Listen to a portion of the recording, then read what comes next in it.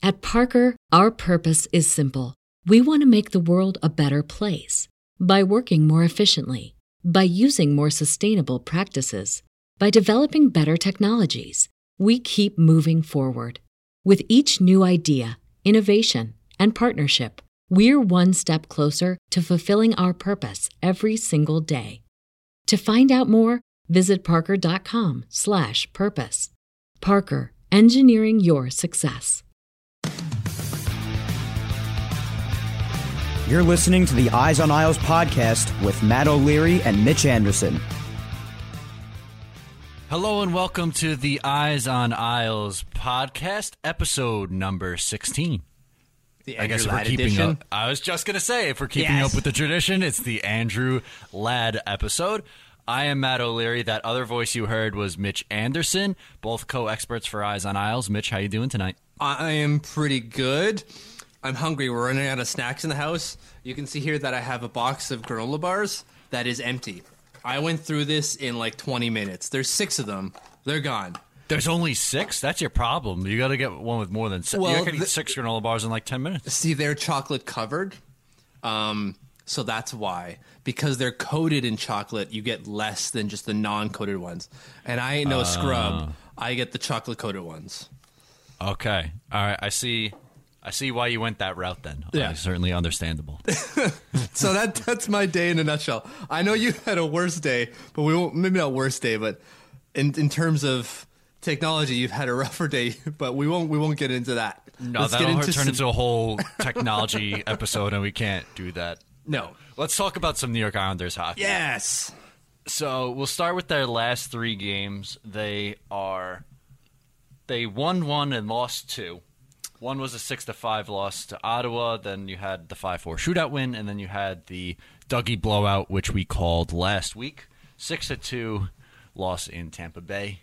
What were some of your takeaways from these 3? I don't know where you want to start, but wherever you want to go, we'll start there. Well, I think it continues that we score a lot but let in a lot, right? Like we have 16 goals against for 12 goals for. Ooh. Not good. Right? Like you want to be able, with the offense that we have, we want to be able to stop letting in as many goals. And how we do that, I don't necessarily know because it seems to be multifaceted. Whereas the goaltending can be good on days, at least average, but it can also be very bad. Maybe not very bad, but well below average most days.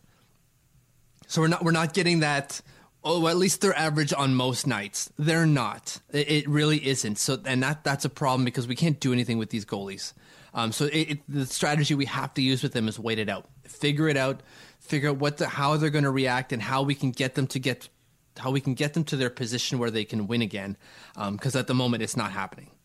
Yeah, it's like a pendulum, I feel like, or a seesaw. Like for a while it was Greiss that was good. You could get by with him, and then it was Halak who was just abysmal. And then Halak played a couple games recently where he started to look like, hey, he's coming around a little bit. And then last night, Greiss gave you a stinker. So it's like neither of them could get going at the same time and just be like a competent level NHL goalie. You're not getting that on a consistent basis from the pair. Yeah, and let's be fair. The game that you're referencing is against the Tampa Bay Lightning last night, where they were nowhere to be found in that first period. They got 3 attempts on goal. Ugh. They got 2 on actual goal and 1 that missed the net. All period long. That's 2 shots on net in 20 minutes. That's garbage. That's awful. But then they showed up in the second period and they took control of the game at least for the first half of the second period and tied it 2-2. And you're like, here we go. The boys are back. We're good to go. Just, Dougie spoke to them in halftime. We're good. And then they just capitulated in the last 5 minutes of the second period, and quick 3 goals went in, and they were back down 5-2. And you're like, what the heck happened? And when you look at the goals, it's a breakdown of every position has broke down on every play. You have, I think it was at least 2 goals in that period where the Tampa Bay Lightning shot it wide from the net. It bounced off the end boards and right back in front. And Grice was well out of position because he's playing the shooter way too aggressive. So open there. The defense were letting the Tampa Bay forwards crowd the net, so they're giving him the space to get those shots out wide. But when the shots careened back in off the boards, guess what? Gord was right there at least 15,000 times to pop it in a wide open net. And the forwards were just allowing them to just kind of shoot the puck. There was no pressure on the puck carrier, no pressure on the puck shooter. So, like, the breakdown amongst all three positions. So we can't just say, like, oh, we need better goaltending. We do, but we need better across all three on that night. Yeah, I definitely agree that you saw flaws on each level of play in their own zone. Like, you saw a bad, but there was a goal, I forget which one it was, but Halak gave up a pretty big rebound on one, and it just gave whoever it was on Tampa or an easy tap in. But then, like you just explained, the ones off the boards, the defense has to do a better job of not letting the guys get the position down low in front of the net. And I think it's a collective issue, and I don't know, like, you're stuck with Halak and Grice. You can't do anything about that. That's going to be your two goalies the remainder of the year. So really the only other thing you could change is your defense. I don't know, but like it seems like you're saying you just wait it out and hope it gets better. Well, what else do we have, right? Like for a while I thought it was going to be, well, we have to wait it out anyways. We can look for a trade, but who's really out there that we can at least target for a trade, right? Like, maybe one of the goaltenders in one of the worst markets, like the Arizonas, maybe we can get Antti Ranta. Maybe we can get... What? Oh, thank God. Sorry. I just thought I saw this huge house centipede crawling up my microphone towards my face, and it was not. It was just my dog shed a lot of hair in the studio. Thanks a lot, Marshall, for making an appearance. And scaring the life out of me. I am squeamish when it comes to bugs. Anyways, I think that, but then why would you want to go after a guy like Antti Ranta or a Robin Lehner in Buffalo? Why would you do that? They're not good goalies because they're playing on bad teams, and we've seen them be bad. So why would we go after that? That's not going to make us any better. So we can't go and target anyone in a trade, at least right now. Maybe in the offseason when teams don't need their goaltenders. Maybe that's the time we get it, or we just bring up Soderstrom. But for the moment, we have to deal with what we've got. And I thought for a while it was just tell Halak he's the number two. Give him a goal to strive for, and he'll want to, or not want to, but he'll take the steps necessary to achieve that goal. And for a while, I thought that was working because we saw that he was, in fact, the number two. Grice was getting the bulk of the starts, and Halak was sitting on the bench. And when he got a shot, he'd put up a .920 save percentage or a .915 save percentage. Something usable, something where we could win a game. And then when it was kind of like, all right, we did it, boys. Mission accomplished. Pull out the banner. He'd put up a clunker. And you're like, but I thought we fixed this. I don't, like, it's so for now, I don't know what it is because I am out of ideas. Yeah, I don't know what they can really do, and the unfortunate part is they play in an extremely competitive division where you can't afford to go on a losing streak. No, not at all. You can't let up a little bit. Like, you can lose a game here and there, but you better have 3 wins between every loss because otherwise you're not putting up enough points to keep pace with everyone. Right, and that's the thing. Like, they have another tough matchup coming up against Pittsburgh, and if you lose that one, another divisional game, now you're starting to, not necessarily hitting the panic button, but the teams are all so closely bunched together that you're going to start dropping quickly if you lose a couple in a row. Yeah, it's definitely DEFCON 2. Do I have that right? The lower numbers are better than the higher numbers? I forget how the DEFCON works. Way to go, political science training from university. I already forgot that. But I think that's just it. Is that we have to find a way to figure out this goalie system. If it is truly a 1A, 1B, all right, go with it. And I don't know, maybe they need another goalie coach. Maybe they're not responding to Kevin Brathwaite. Is it Kevin Brathwaite? I know it's Brathwaite. I forget his first name. I'm pretty sure I got it right. I think it is Kevin.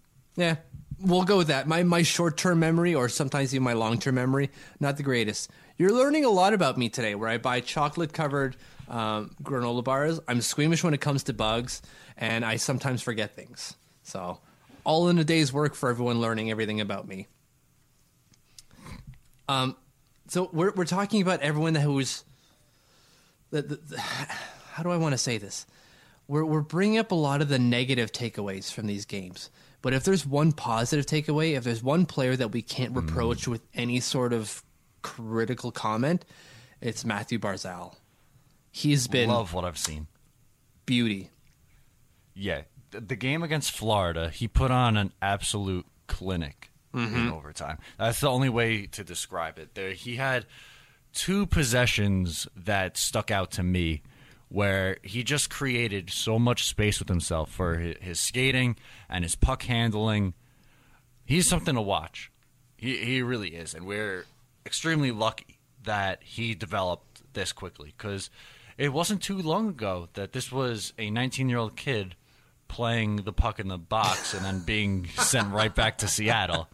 And now he has this point-per-game monster of a stud. Yeah, he's come a long way.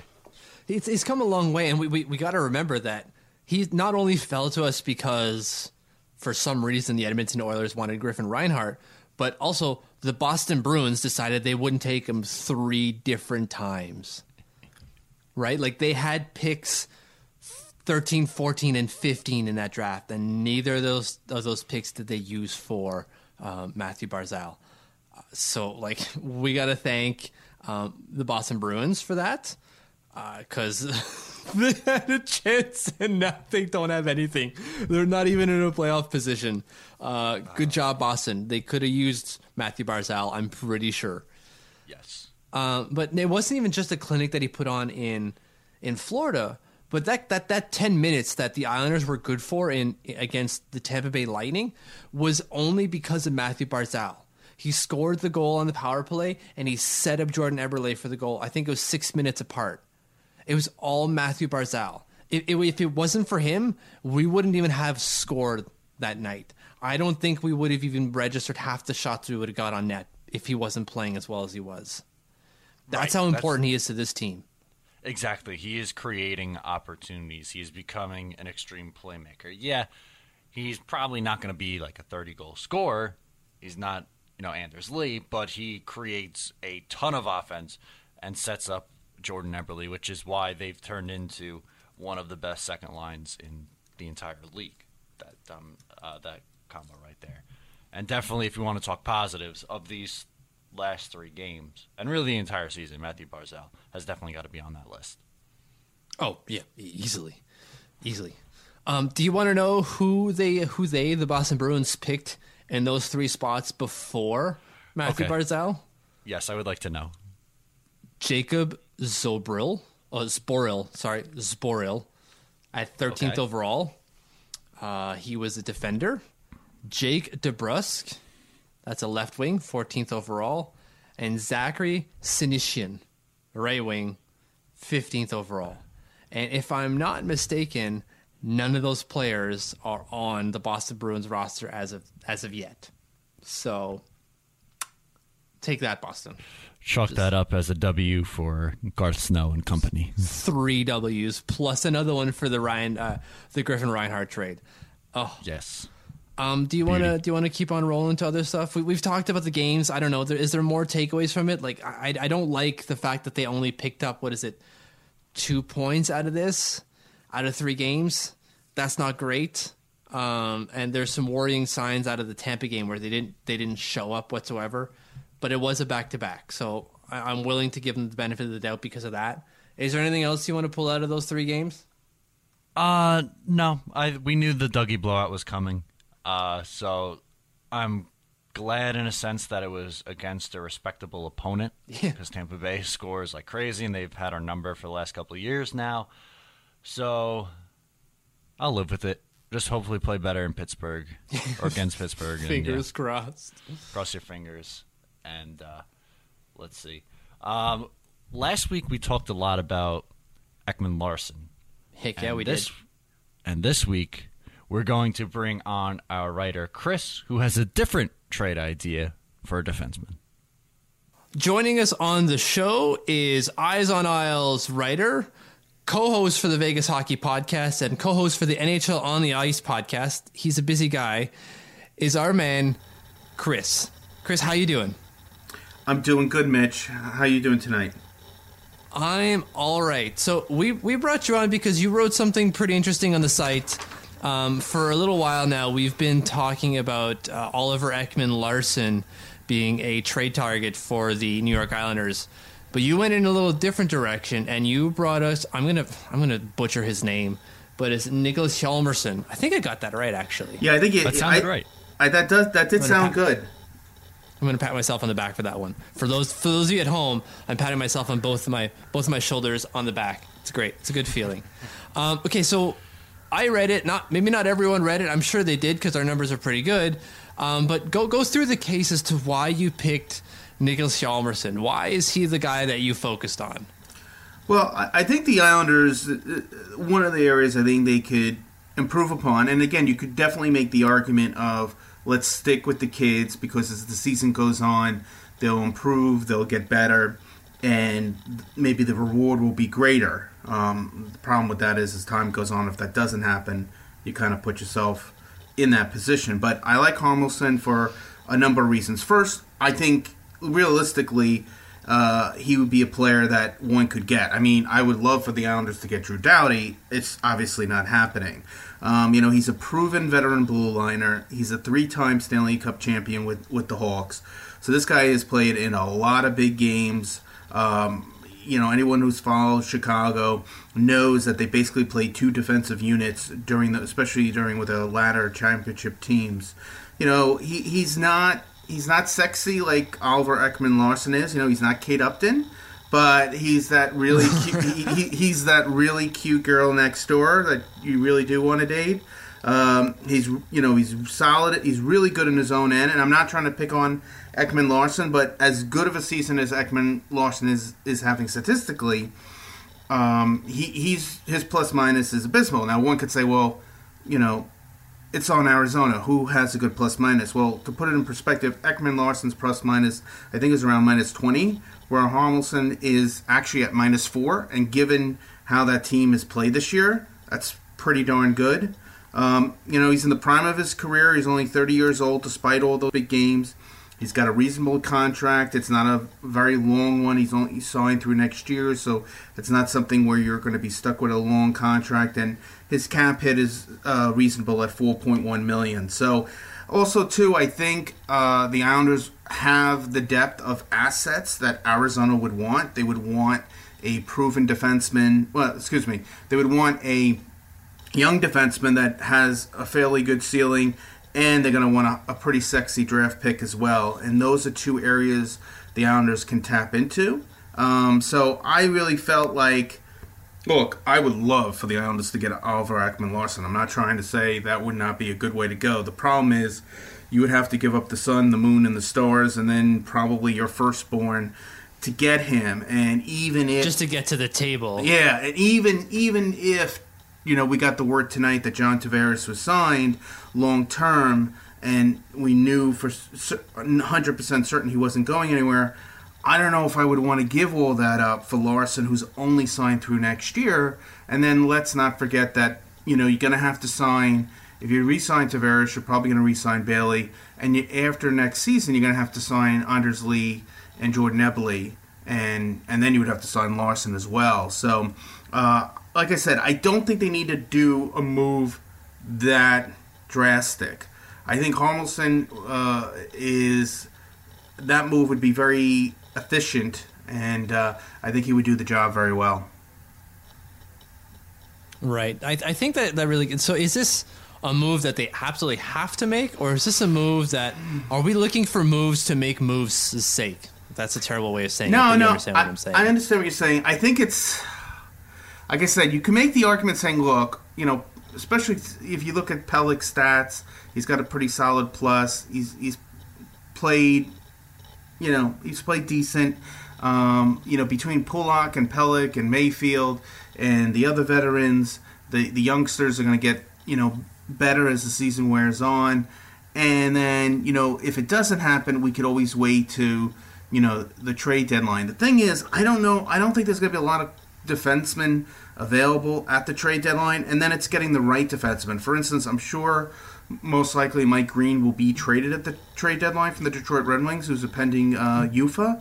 But to me, that's not what the Islanders need. That's not the kind of guy they need, and that's going to be very expensive for a rental. I think Harmelson really fits the bill perfectly. So one could argue, let's give the kids some more time to continue to develop. And it's not just all about, the defense. It's a combination of, the forwards playing a better, Jack Capuano phrase, 200-foot game, the defense giving up less turnovers, and the goaltenders picking up the team up and stop letting in that bad goal. Like the other night against Florida was a perfect example, right? Halak played great, but he let in that one bad goal that Barkov scored. He probably, he should have had that one. I mean, he made 40 saves, so I don't want to kill him, but that seems to be a little bit of a theme this year. So look, and also people have to understand when it comes to trades, there are windows.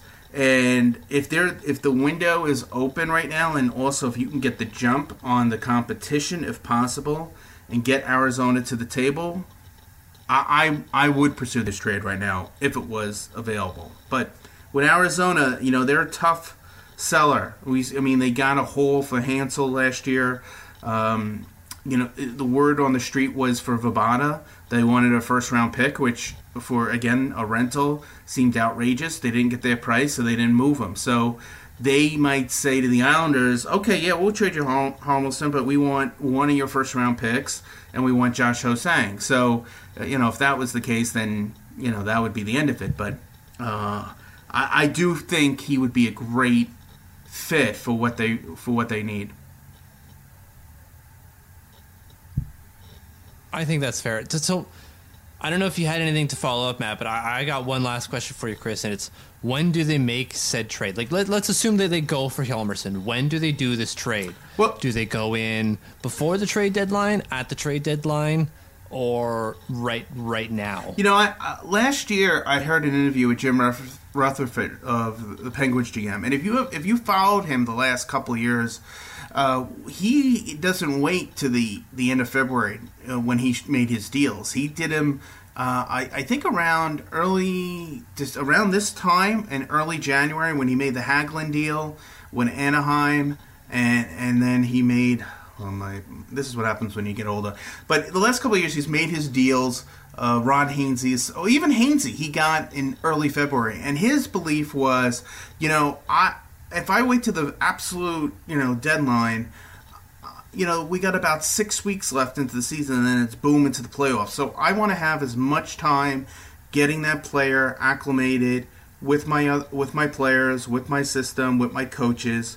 So I was like, that's really smart. So I am a big fan of that. And again, if Arizona is willing to talk turkey right now, I believe you have to take advantage of it, because sometimes guys can be available and then the window the window closes. But my article I put on out there, and again, taking my blue and orange sunglasses off for a second, I feel like giving up either Pelech, Pulock, or Mayfield, one of those three, let's say I'll let them pick, and one of their second-round picks is a fairly significant price for Harmelson, who is only signed through next year, and this year is a lost year for them. So now someone else might say, hey, wait a minute, Detroit got a second and a third for Brendan Smith, who's a lesser defenseman last year. It actually would probably cost a little bit more than that. I don't know, but I think the dialogue should start soon.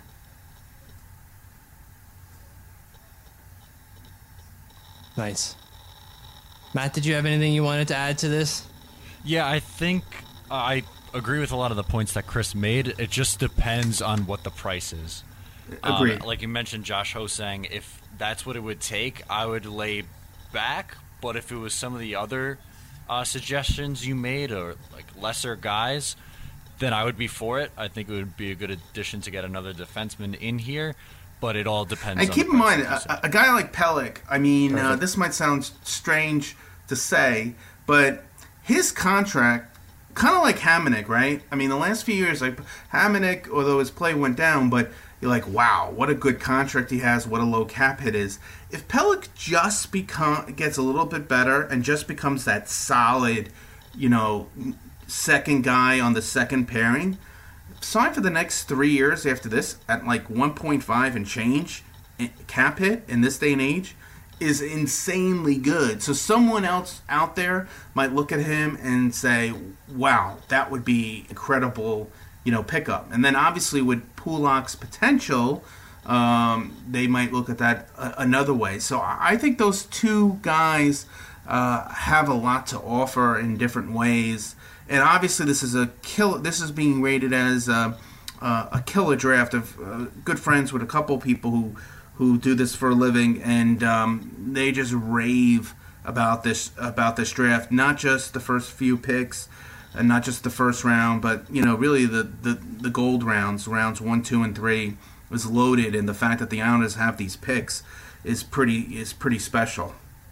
And so a second round pick, you could even make a deal with Arizona and say, look, we have ours and we have Calgary's. I'll tell you what we'll do. We'll give you the higher of the two. We'll give you the better of the two picks, and we'll give up one of the defensemen.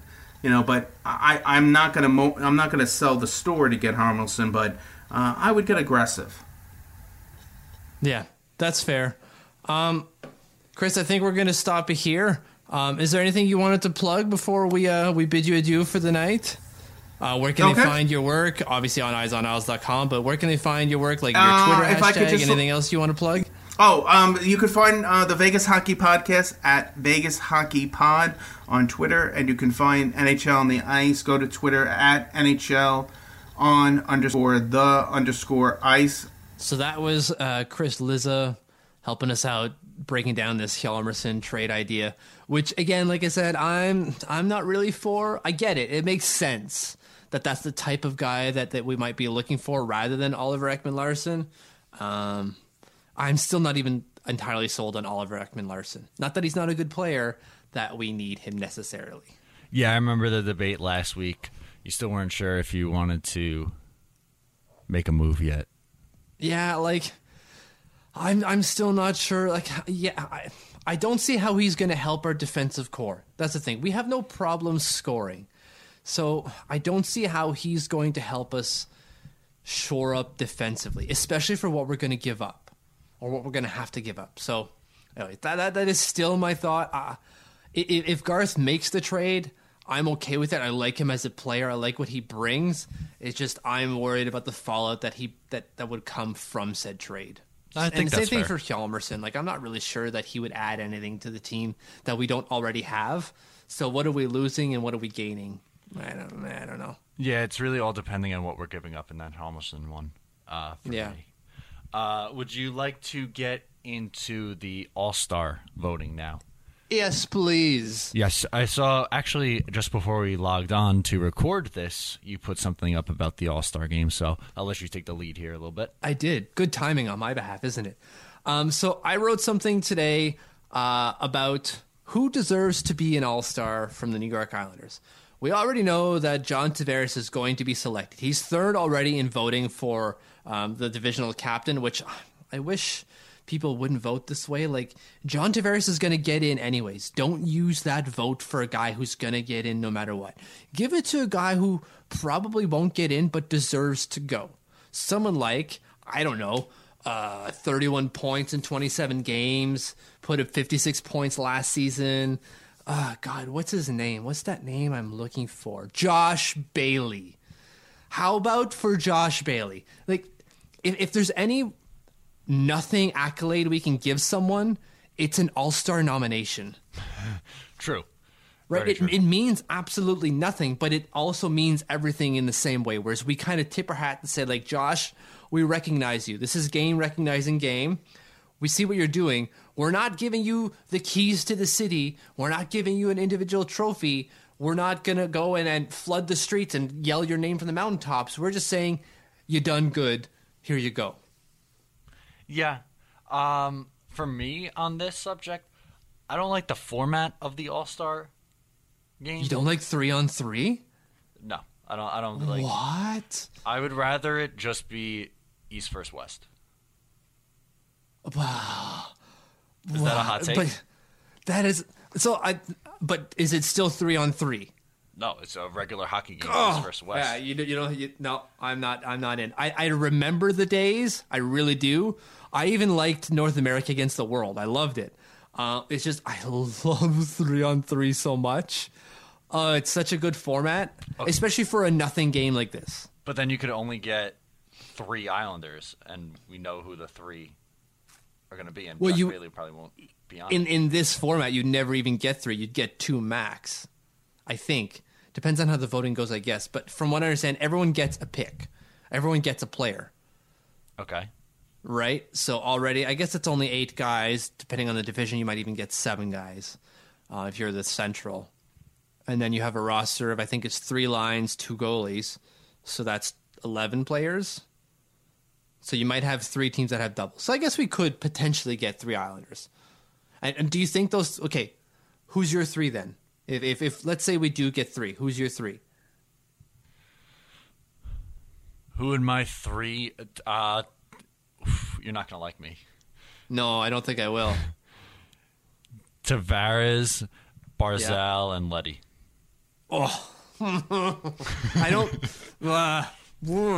No, I don't. But I get why you went that way. He's the second highest scoring defenseman in the league.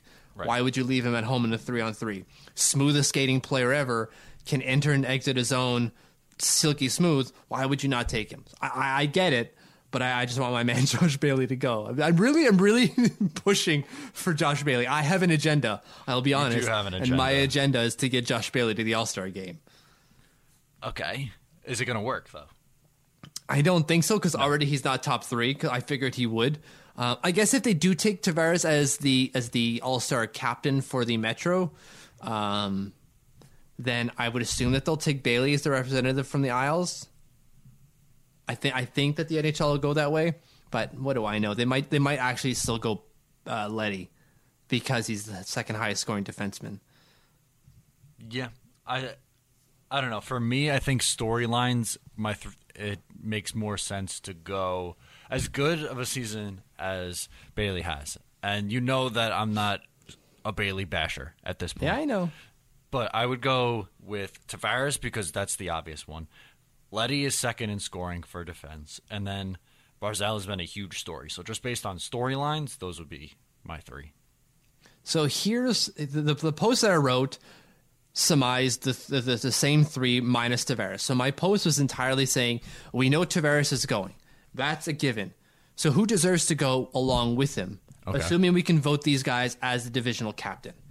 My 3 options were Bailey, for obvious reasons. Like I just said, like this is a nothing vote. This is giving him that tip of the hat saying, we recognize you without actually doing any sort of recognition.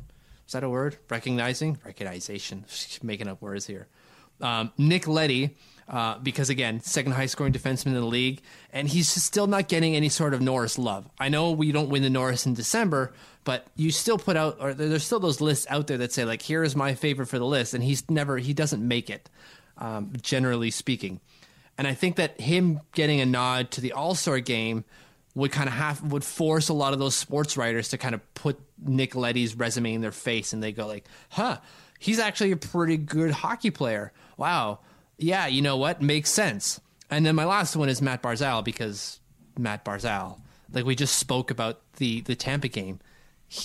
It was a Matt Barzal show. It's been the Matt Barzal show all season long. I know the top line's been producing, but if they didn't do that, we expect them to be this good on the top line. Right. We didn't expect Matt Barzal to be this good. The highest scoring rookie so far this season. I think he's ranked like 20th in terms of points in the league. That's outstanding. Like that deserves to be recognized in and of itself. So that's my 3. You can make a case for Anders Lee that I'd hear because he's the second highest scoring forward since November of last year. But I don't know. It still felt weird having Wayne Simmons there last year. Yeah. Right? Like it just doesn't seem like the type of player that would do well in a 3-on-3. Although what do I know? No. And you would think that Barzal would be able to do good on a 3-on-3 because that's a lot of open space for skating. Oh, and I want to see that. so much. But like the who else would you send? There's no one else that you send. I saw that the NHL had Halak in their options. Why did they put Halak there? Why? It doesn't make any sense. No, it certainly does not make any sense there. But maybe someone will vote him in. So Like I'm begging you, the listening audience, all of you, go and vote Bailey. Vote often. I voted 10 times already, and I think I could still vote. I don't know why the NHL is doing this, but you can still vote. It's working because the top three for the Metro are still Alex Ovechkin, Sidney Crosby, and John Tavares. We don't have any like John Scotts in there yet. I'm sure it'll come up. But if you're going to vote and there's a campaign to vote someone, my vote is for Bailey. Vote Bailey. This message sponsored by the Vote for Josh Bailey campaign of 2017. Okay. Wow. Mitch is really trying to stuff them ballots this year. Oh, hard. We'll see if he's able to do it, if we're able to pull it off and get Josh Bailey in the All-Star game. That would be a nice little accomplishment for Isles Twitter. I would put that on my resume. Got Josh Bailey to the All-Star game. In the Twitter bio, it's got to go in. Oh, yes. No, official resume. Like, I'm going to apply for jobs in my day job as a public servant, and I have that on my resume, and they're going to go, who's Josh Bailey? And that's going to be, sit down, we have to talk for 5 minutes about the Lord and Savior Josh Bailey. He's not Lord and Savior. That was a bit too far. Oh, my God. You're going to get ripped.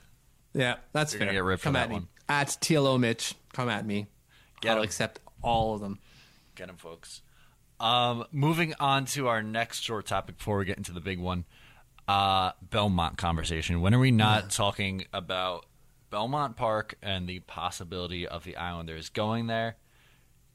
The listening is this Sunday, listening session this Sunday, and Mitch also published something about Belmont today. So I don't know if you want to share a little bit about that as well. Yeah. Okay. So you've all probably heard it by now that there's a rumor out there from horse racing insider Mark Brennan, I think is his name. He's a mustachioed wonder. You got to see that mustache. It's fantastic. Anyways, he surmises that, or speculates, and I'm using speculate on purpose here, that the Islanders are going to win, not going to win, have already won the rights for Belmont. It's done and decided, so says Mark Brennan of Horse Race Insider.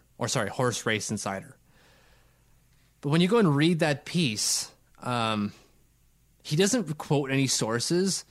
His whole theory, it seems, that the Islanders are getting this is the timetables that the state is using. So far, it seems, according to him, that the state has hired, their name is AKFR. They're an environmental, what's the word I want to use here? Environmental Assessment Agency. So they'll do independent environmental assessments when it comes to building projects. And they did it for the Barclays Center. They did it for Yankee Stadium. So Belmont is bringing them in because they're redoing the track.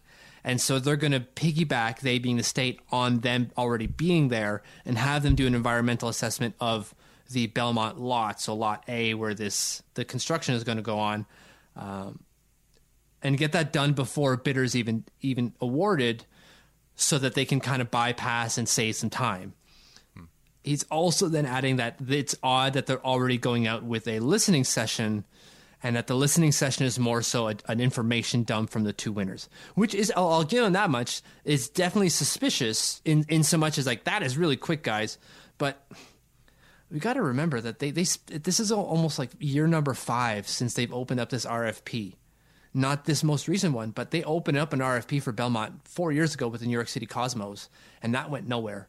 The state really wants this project to go ahead, or a project to go ahead. Right. So, like, it seems like pure speculation. I want it to be true. I really do, but there's nothing in it that makes me believe that it's actual fact. And it could very well be. Maybe the state's already decided that, but he's not giving me the impression that that is the case. No, not at all. I think it's an enticing rumor. It's definitely interesting. I was a little bit speculative when you sent it to me last night, but we'll see what happens. That's all we got to do at this point. I feel like I've wrote it a million times on the website. At this point, we just have to wait and see. Yeah, I think so. Like when that story came across, it was someone on our Facebook group who sent it to us. And they also told us that the information included is accurate. And I really have a hard time with it. Like, it fits the narrative of what we've heard by that third bidder. I think it's Blumenfield. I might get that wrong. Blumenfield Construction. They were the third bidder for Belmont, and they butted out saying, like, no, the state's already got their favorite. We're clearly not the ones, so we're getting out now. So that fits that narrative that the Islanders have already won this process. Mm-hmm. He's also using the fact that the drawings are already out. Well, to make the bid, the Islanders had to make these drawings. They had to make these schematics of what they're looking to build. That needed to be included in the pitch, I'm sure. And so if it's coming out now, it's because they're getting ready for this listening session. I'm sure it leaked because of that. So it just seems it's all circumstantial. It's nothing necessarily factual at this point. So read it. Take it for what it is. It's a rumor. It might be true, but I would err on the side of caution and say it probably isn't necessarily 100% correct. And if it happens to come out that the Islanders win this, I wouldn't want to go like, haha, I told you so. Well, no, it seems like it was a 50-50. There's two people bidding on it. You're going to get one right if you just speculate. It's going to happen. It's a pretty good gamble. As a gambling man yourself, you should know that's a pretty good bet. That's true. That is a good bet. That's a good bet. I should have put money on that. Dang it. There you go. You could have won some big money potentially. No, well. Oh well. Are you done with Belmont? I feel like we talk about that every episode. Yeah, I'm done for now. I'm really excited. I really am. I'm looking forward to this listening session. I obviously won't go because I'm 7 hours away. But I'm looking forward to seeing what comes out of it. Because again, they're going to the community to present their plan, and they're only taking maybe not scripted, but vetted questions, which seems kind of strange, in so much as why I guess they're just going to present their projects, which I suppose is fine, but for what else? What's the community going to add? I don't like that ad. We want what's the word I'm looking for? We want affordable housing, because I know that was something that came out from the Elmont community. They're not going to add that in. It's not part of the RFP, so they're not going to do it. So what's the point? Yeah, they're just it's lip service at this point, which is fine. It's just call it what it is, guys. Very true. I agree. I too am excited. Do you know what time it is on Sunday? Maybe I'll swing by. I believe it's at 10. Don't quote me on that. I don't actually know 100%. Oh, morning time? Yeah, it may not be that early, but let's go. We'll go to the meeting right before some Sunday NFL football. That's what I'm talking about. Yeah, that's a productive don't day. Quote me on that, but it's out there. Right. I think you can find it on Twitter. There's a number of representatives from the area that are going to be present, so they'll likely have the details on their website. Good to know. So if you are interested in attending, definitely look into that as well. Maybe I will. Who knows? There you go. Let's get into the big topic of discussion for this week, the one we want to spend a little bit more time on. We want to talk about the Islanders and the trade deadline. Mm-hmm. And we're going to debate what we think the Islanders should be doing come trade time. So, Mitch, I present to you. What do you think the Islanders should be or would be doing come trade time? So, so come trade deadline, I'm assuming they have a similar record. They're in a playoff position. They're comfortably above 500. They're looking to tool up to get into the playoffs. Not into the playoffs, but make some noise in the playoffs. Mm-hmm. There's obviously two things that we want to address, and the first is goaltending. Well, like I wrote here in the running order, good luck on that front. And we've already mentioned it earlier. Who are they going to get? Who? Like, if we look at some of the lower teams here, we got Buffalo, we got Arizona. Edmonton's not going anywhere with Cam Talbot, so forget that. It's a who's who of no one's available. Mm-hmm. Maybe Vegas, Dansk, but then it poses the question, what do we do with the guys we already have? It's great that we add someone. What are we going to do with the two that we already have here? No one's taking Halak at the end of his deal. Nope. Unless they're looking to make the cap floor. Like, unless Arizona trades off so many of its assets to pick up so many picks that they just need someone to make the floor for a while. And even then, I don't think that's a problem. I think they just need to make the floor come opening day of the season. So at this point, it doesn't matter. Right. Until next season. So they still don't need to do that. They'll make the floor. There's going to be someone they can pick up. So who do you get? Who do you go after? There's no one out there. Yeah, the market isn't super appealing at the moment. Like, the team definitely has needs. We could debate whether it's another defenseman, another goalie. I think that another goalie would be more helpful, but I feel like it was either last episode or the episode before that we did a little debate. But you said goaltender and I said defense, and the reason why I went defense was because I think that's a little more reasonable to trade for. It just depends on who becomes available come trade deadline time and who's out of the race, who wants to rebuild, and different factors like that. Yeah, absolutely. When it comes to, I'm going to say one last thing about goaltending, and then we can go into defense, like you said. But if I'm looking anywhere for a goaltender, it's in the Central, right? Like the Wild and the Avalanche are out of a playoff position at this point. Mm-hmm. And if Dubnyk is in any way, shape, or form available because they're looking to shift from the old guys in Minnesota, I inquire, obviously. But I doubt he will be. Like that's a sunny day, everything is happy, it's a perfect situation. I doubt that's going to happen. But then then we get to defense because we can't address the goaltending situation. Who do we go get in defense? Like, what are we looking for here when we talk about defense? Because we're all in on OEL, it seems.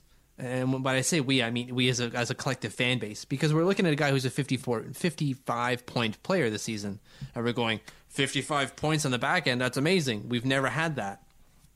We might have it this year. We got a 70-point pace guy, but it to me just seems like another Kevin Shattenkirk situation with an extra year on his deal.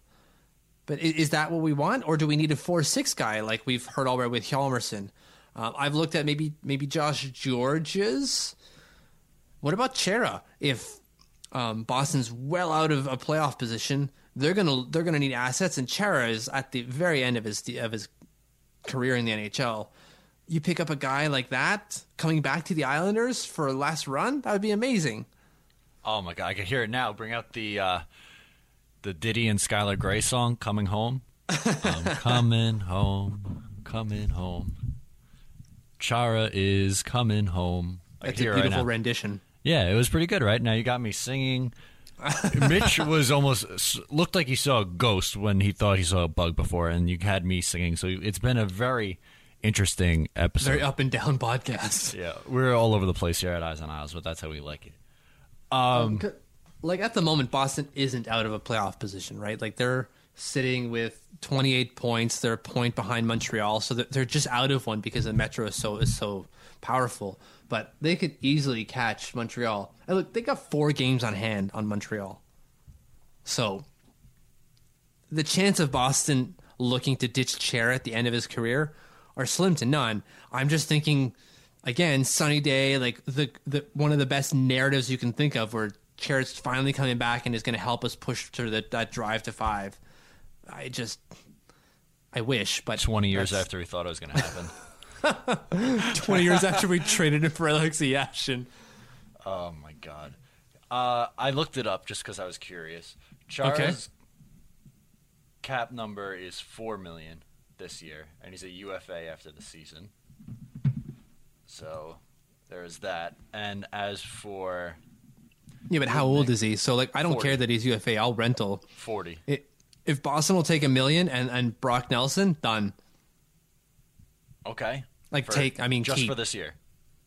Yeah. Okay. What, do you want to keep Brock Nelson? No. Mitch, now you're putting words in my mouth. Look what you're doing. You're such an instigator on this podcast. I swear to God. You're always looking for trouble. I don't think they're going to move Dubnyk, as we talked about earlier. He's still got 3 more years left after this one at a $4.3 million a year. What's his age, though? Like, how old is he? This is his 31-year-old season. Okay. So he's a year younger than Halak for longer term and $200,000 cheaper a year. Yeah, I don't think the Wild are moving that. Oh, yeah, no, probably not. Like that, then that's what I'm saying. They have to be well out of it and like looking to tank. And again, I don't know what they have in the system, so I fully well agree that is a pie in the sky kind of almost borderline ridiculous target. But if there's a target out there, that's the guy I'm targeting, or Varlamov in Colorado. But again, now we're looking at goalies that aren't good goalies. They're no longer good goalies. So, although who knows, right? Like, who knows? Devin Dubnyk was a terrible goalie in Edmonton, and he's a Vezina candidate in Minnesota. So maybe we can get Varlamov back to that standard if we pick him up again. And I think he's younger. He's 26, 27? Sounds right. So, I don't know. That seems like a good target to me. Yeah. That's definitely more of a reasonable option, I would say. A more likely one at that. When we go target these guys, who are you looking to move? Oh, when we go target these guys. Good question. Who am I moving? Definitely Brock Nelson's a movable asset. I'm not even just like saying that to hate on him. He does have some value because he's shown that he can consistently put up 40 points in a season. I would move picks because they have 4 picks in the first 2 rounds, so you can afford to move a couple of those. And then prospect pool, you know who I'm going to say, Dal Cole. Yeah. Yeah, easily. But also one of the defensive prospects also, because you have Pulak, Taves, Aho, Van de Sample. You got a lot. Witherspoon. So those would be guys I think you could potentially move, and I'd be okay with moving. Yeah, that's right. Do you have anybody else to add on that? Bo, I'm okay with moving Bo, and I'm okay with moving Pulak. I want to get on Dal Cole for a second here. What was the pledge that I made to you the other day? Pledge? On Dal Cole. I think it was 2 weeks ago. I said that if Dal Cole doesn't hit this benchmark by this period of time, I'm ready to say hashtag done. It was the halfway point. Okay. Well, why? What is he at right now? He's not getting any better. Okay, well, where we're at? 9 points. Okay, how many games? 21. All right, love that from a top 5 pick. Not good. Not good at all. All right, do we have a bust from Mitch this week? Or are we going to hold off? I'm real close. I think I'm ready to say it. You're ready to say it? I think I'm ready to say that's bust. Okay. Okay. Let's get a little bit of a build up here, folks. Coming to the stage to announce, finally ready to admit that Michael Dal Cole is a bust. Please welcome Mitch Anderson for his very formal announcement. Mitch, you have the floor. Hello. My name is Mitch Anderson, co-expert for Eyes on Isles, and I believe that Michael Dal Cole can now be considered a bust. Woo! Thank you. It's okay. Mitch admitted it. He admitted it's a good day. You have to admit that you have a problem first, and that's what Mitch did. He was finally ready to admit. It was like all the Isles realists who had to finally admit that Josh Bailey's actually good at hockey. Mitch now is ready to admit Michael Dal Cole is a bust. Are you hashtag done with him? I'm hashtag done with him. Yes. Yeah. This is such a good day for Eyes on Isles. I'm so happy. Do you know what? Okay, let's move on from our trade deadline. We'll through the coming months, we'll get back to this as like the Islanders evolve throughout the season and we figure out what they actually are, if they actually are going to be buyers or sellers. But let's move to our social section because there's a few things that happened on social media today that I would like to get to at least. Okay, you go. The first was Mr. Greg Wyshynski over at ESPN. I'm still not used to that. The artist formerly known as Puck Daddy. Yeah. It still exists, just no longer with him at the helm. Yes. He put out a piece for ESPN on the 8 places that John Tavares could be in 2018. and it was the New York Islanders, the Toronto Maple Leafs, the Montreal Canadiens, the Tampa Bay Lightning, the Vancouver Canucks, the Detroit Red Wings. I'm going to miss one here. I know which one you're saving for last. Yeah, I'm saving one specifically for last. Anyways, there's one more, and then the New York Rangers. And they had a picture of him in all these jerseys. And I captured it and I put it on our Twitter, and it said "Nightmare Fuel." My God, that's disgusting. And the rationale was really bad. Like, they're gonna have cap space, and he won't want to. He doesn't want to leave New York. If he's gonna leave the Islanders, he's gonna leave New York proper. He can go anywhere. St. Louis, you can be anonymous in St. Louis, and oh my God, St. Louis would take him in a second. I'm not sure what their cap situation is like, but I'm sure they'll make it work. Yeah, I'm sure they would love to make it work. It certainly, when I saw that on social media, I was triggered today. I was shook. I did not like seeing that come across my feed.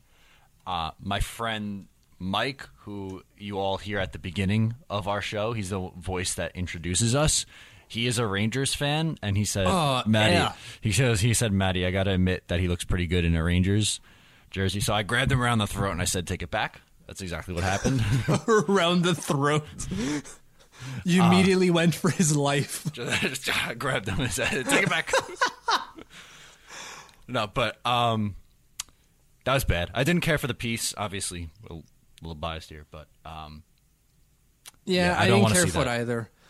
His rationale for him staying with the Islanders was obviously what we all think. It's going to come down to the arena, so that doesn't change anything there. But it was just, God, it was very clicky.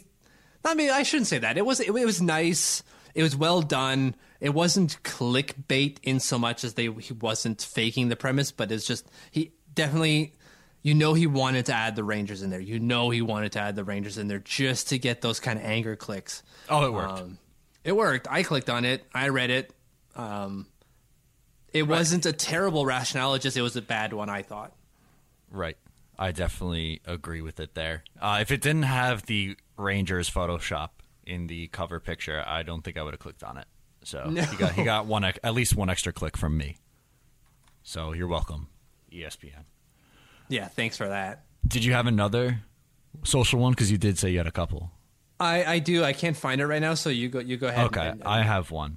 And if you're listening to this late Wednesday night, you're going to get it before it is released on the website. So you have a little behind the curtains look. Exclusive. Yes.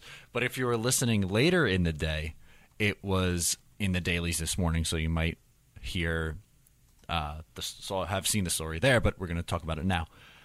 So Doug Waite did an interview with Sports Illustrated, and in that interview, there was a very interesting quote, and I want to bring up the exact quote because it summed up John Tavares so perfectly, and I want to read you the question and the answer because I think you're going to get a kick out of this.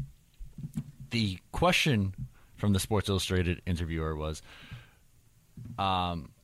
would that come out when you guys were just hanging out at home? And that's a follow-up to his question of what was it like living with John Tavares? And he basically said that he's, very intense and always wants to improve.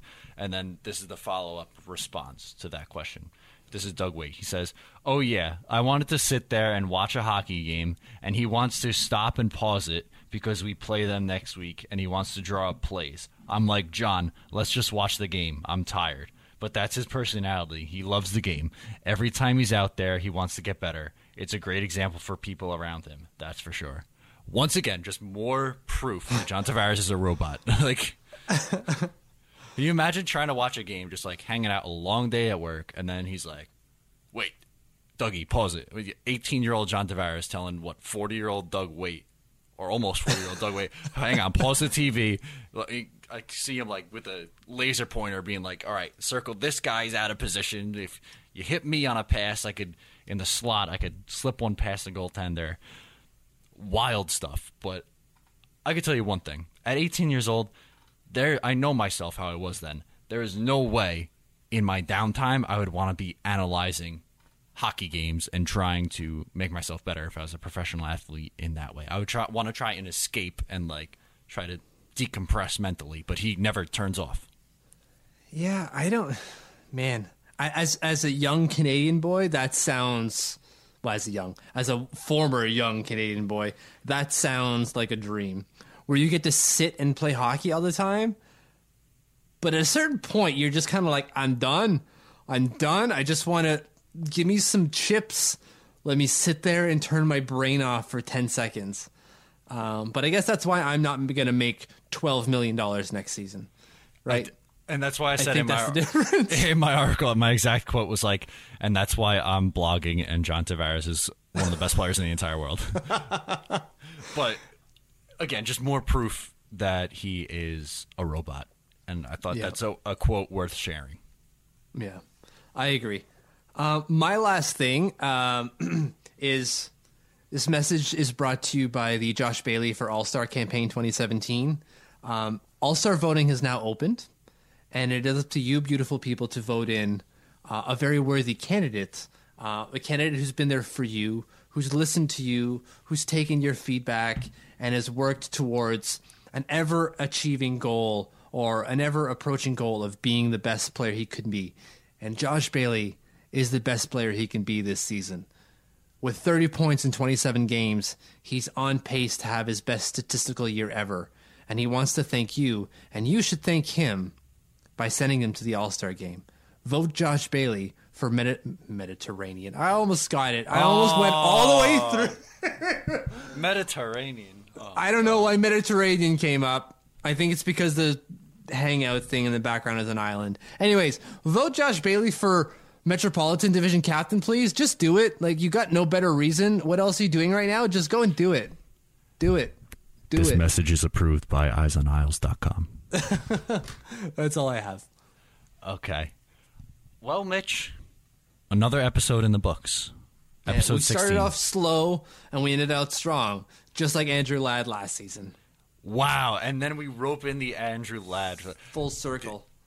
This is why Eyes on Isles podcast is a must-listen every week. That's right, for the full circle. For the full circle. We maybe beat around the bush a while, loop all the way around, but by the end, we always come right back around. Oh. I am Matt O'Leary. You can follow me on Twitter at Matt O'Leary NY.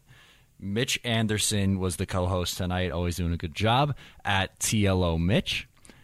We want to also thank once again Chris Lizza for coming on. You can follow him on Twitter at the NL King. Not only does he write for Eyes on Isles, but he's on the Vegas Hockey Podcast, which you could follow at Vegas Hockey Pod, and NHL on the Ice, which you can follow at NHL on _the_ice. Always go to the website, EyesOnIsles.com, for your up-to-date Islanders news, opinions, analysis, and Josh Bailey propaganda. Follow us on Twitter at EyesOnIslesFS.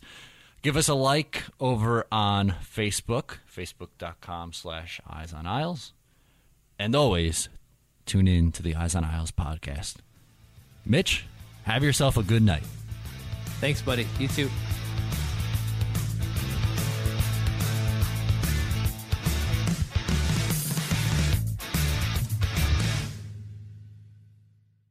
At Parker, our purpose is simple. We want to make the world a better place by working more efficiently, by using more sustainable practices, by developing better technologies. We keep moving forward. With each new idea, innovation, and partnership, we're one step closer to fulfilling our purpose every single day. To find out more, visit parker.com/purpose. Parker, engineering your success. Wilson, you sent the game-winning email at the buzzer, avoiding a 4:55 meeting on everyone's calendar. How did you do it? I got a huge assist from Grammarly, an AI writing partner that helped me make my point. And it works everywhere I write. Summarizing a doc only took one click. When everyone uses Grammarly, everything just makes sense. Go to Grammarly.com/podcast to download it for free. That's Grammarly.com/podcast. Easier said, done.